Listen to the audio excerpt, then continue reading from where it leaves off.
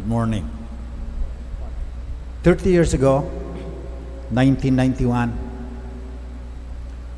the bishops gathered together with church leaders, lay people, Plenary Council of the Philippines. They declared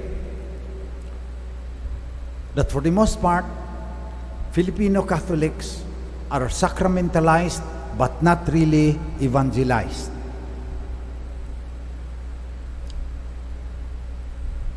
What did he mean? Oh, they were baptized, they go to confession, receive the Holy Eucharist. Most are married in church. Then when they die, they come to church to be blessed. Sacramentalized. They receive the sacrament. But the bishops and the lay leaders said that most Filipino Catholics are not evangelized. What did they mean by that? First reading. Moses said to the people, "Now Israel, what does the Lord your God ask of you? But to fear the Lord your God, follow His ways exactly, to love and serve the Lord your God with all your heart and all your soul, to keep the commandments and statutes of the Lord, which I enjoin on you today for your own good." Fear the Lord. Follow His ways exactly, for your own good. Hindi naman para sa Diyos yan. He already is perfect. Ikaw, ang hindi makapunta sa langit, if you do not fear the Lord and follow His ways exactly. Yan yung evangelization.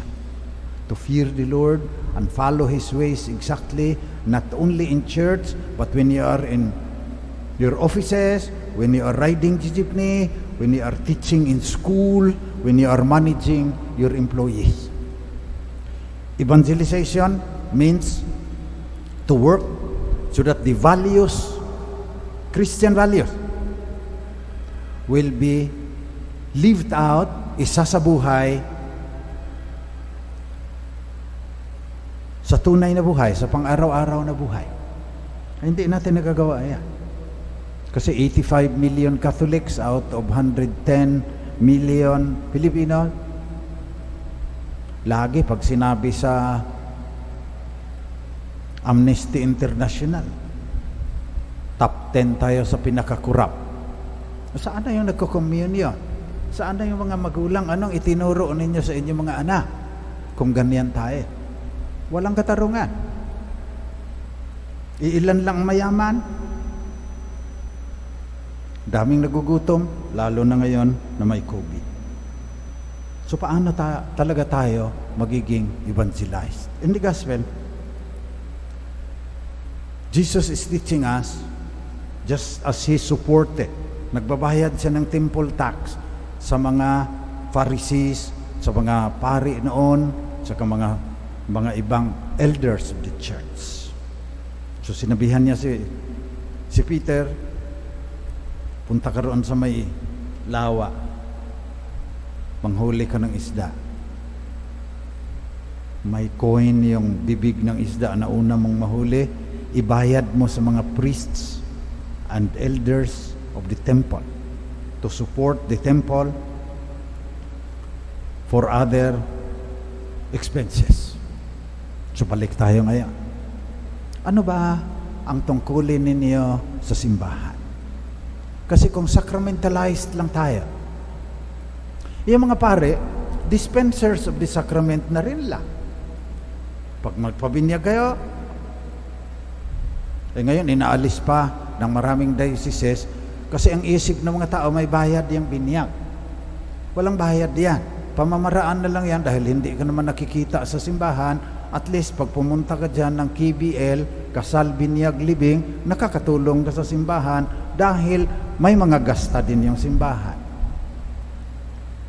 Yung tithing pa nga yung ibang mga Protestant churches, 10% ng income mo binibigay daw.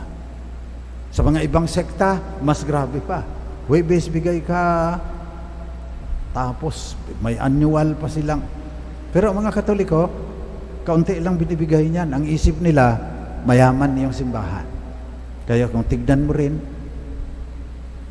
ay ang Vatican, worth billions of dollars. Pero, yan yung mga paintings ni Raphael, ni Michelangelo, walang cash flow ang simbahan.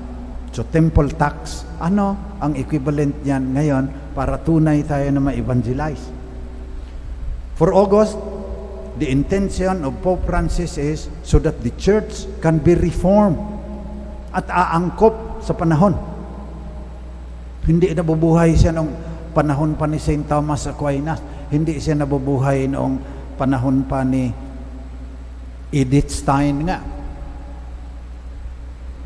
Dito tayo ngayon nabubuhay. Paano natin matulungan ang simbahan? Ang laging sinasabi, time, talent, treasure. So hindi lang tayo sacramentalized, yan ang gusto ng simbahan. Mayroong Catholic social doctrine. Para hindi na tayo hahaba pa, sabihin ko lang ngayon ang example. Threatened ang food security. Lockdown na naman. Marami na namang mga pagkain hindi madadala dito sa Kamaynilaan. Lumapit ang Department of Agriculture sa akin, pwede ba kaming matulungan na yung mga simbahan magiging outlet ng mga pagkain. Very basic necessity, fundamental need. So pumunta ako kay Bishop Onesto Antioco. Tatayo kami ng consumers cooperative. Kami ang sasalo doon sa mga magsasaka, Bishop, para wala na yung mga negosyante na walang awa. Kahit COVID, tinataasan pa rin. Hindi naman nakokontrol talaga ng gobyerno.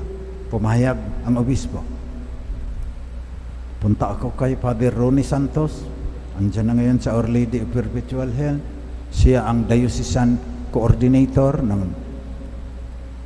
Social Service and Development Ministry. Pumayag din na itayo po ang Laudato Si Consumers Cooperative. So nakikiusap po ko ngayon, nagsisimula tayo dito sa Vicariate of the Holy Family, 7 parokya. Nag-uorganisa na sa Benguet, sa La Trinidad, ang DA, dahil mayroon tayong technology, e-commerce platform na makikita natin kung ano ang produkto nila doon. O-order tayo, dadating dito, magbabayad ka ng GCash o pinayagan na rin ng Department of Agriculture, ng DA, yung ating digital currency. Tungkulin niya ng simbahan, kagaya ng nagbabayad ng temple tax si Jesus. Hindi pwedeng hanggang devotions lang tayo, hindi pwedeng hanggang sacraments lang tayo. Mamamatay tayo kung hindi natin isa sa buhay yung Catholic social doctrine. So balik ulit tayo sa first reading. And now Israel, what does the Lord your God ask of you? But to fear the Lord your God and follow His ways exactly. Isa sa buhay yung values ng Diyos dito sa atin. Sa isang daigdig, naghahaman, makasarili ang ekonomiya. Iilan lang ang parang nananalo ng loto dyan. Iilan lang sila na bilyon-bilyon. Hindi na nila kayang gastahin yan. Milyon-milyon naman ang nagugutom.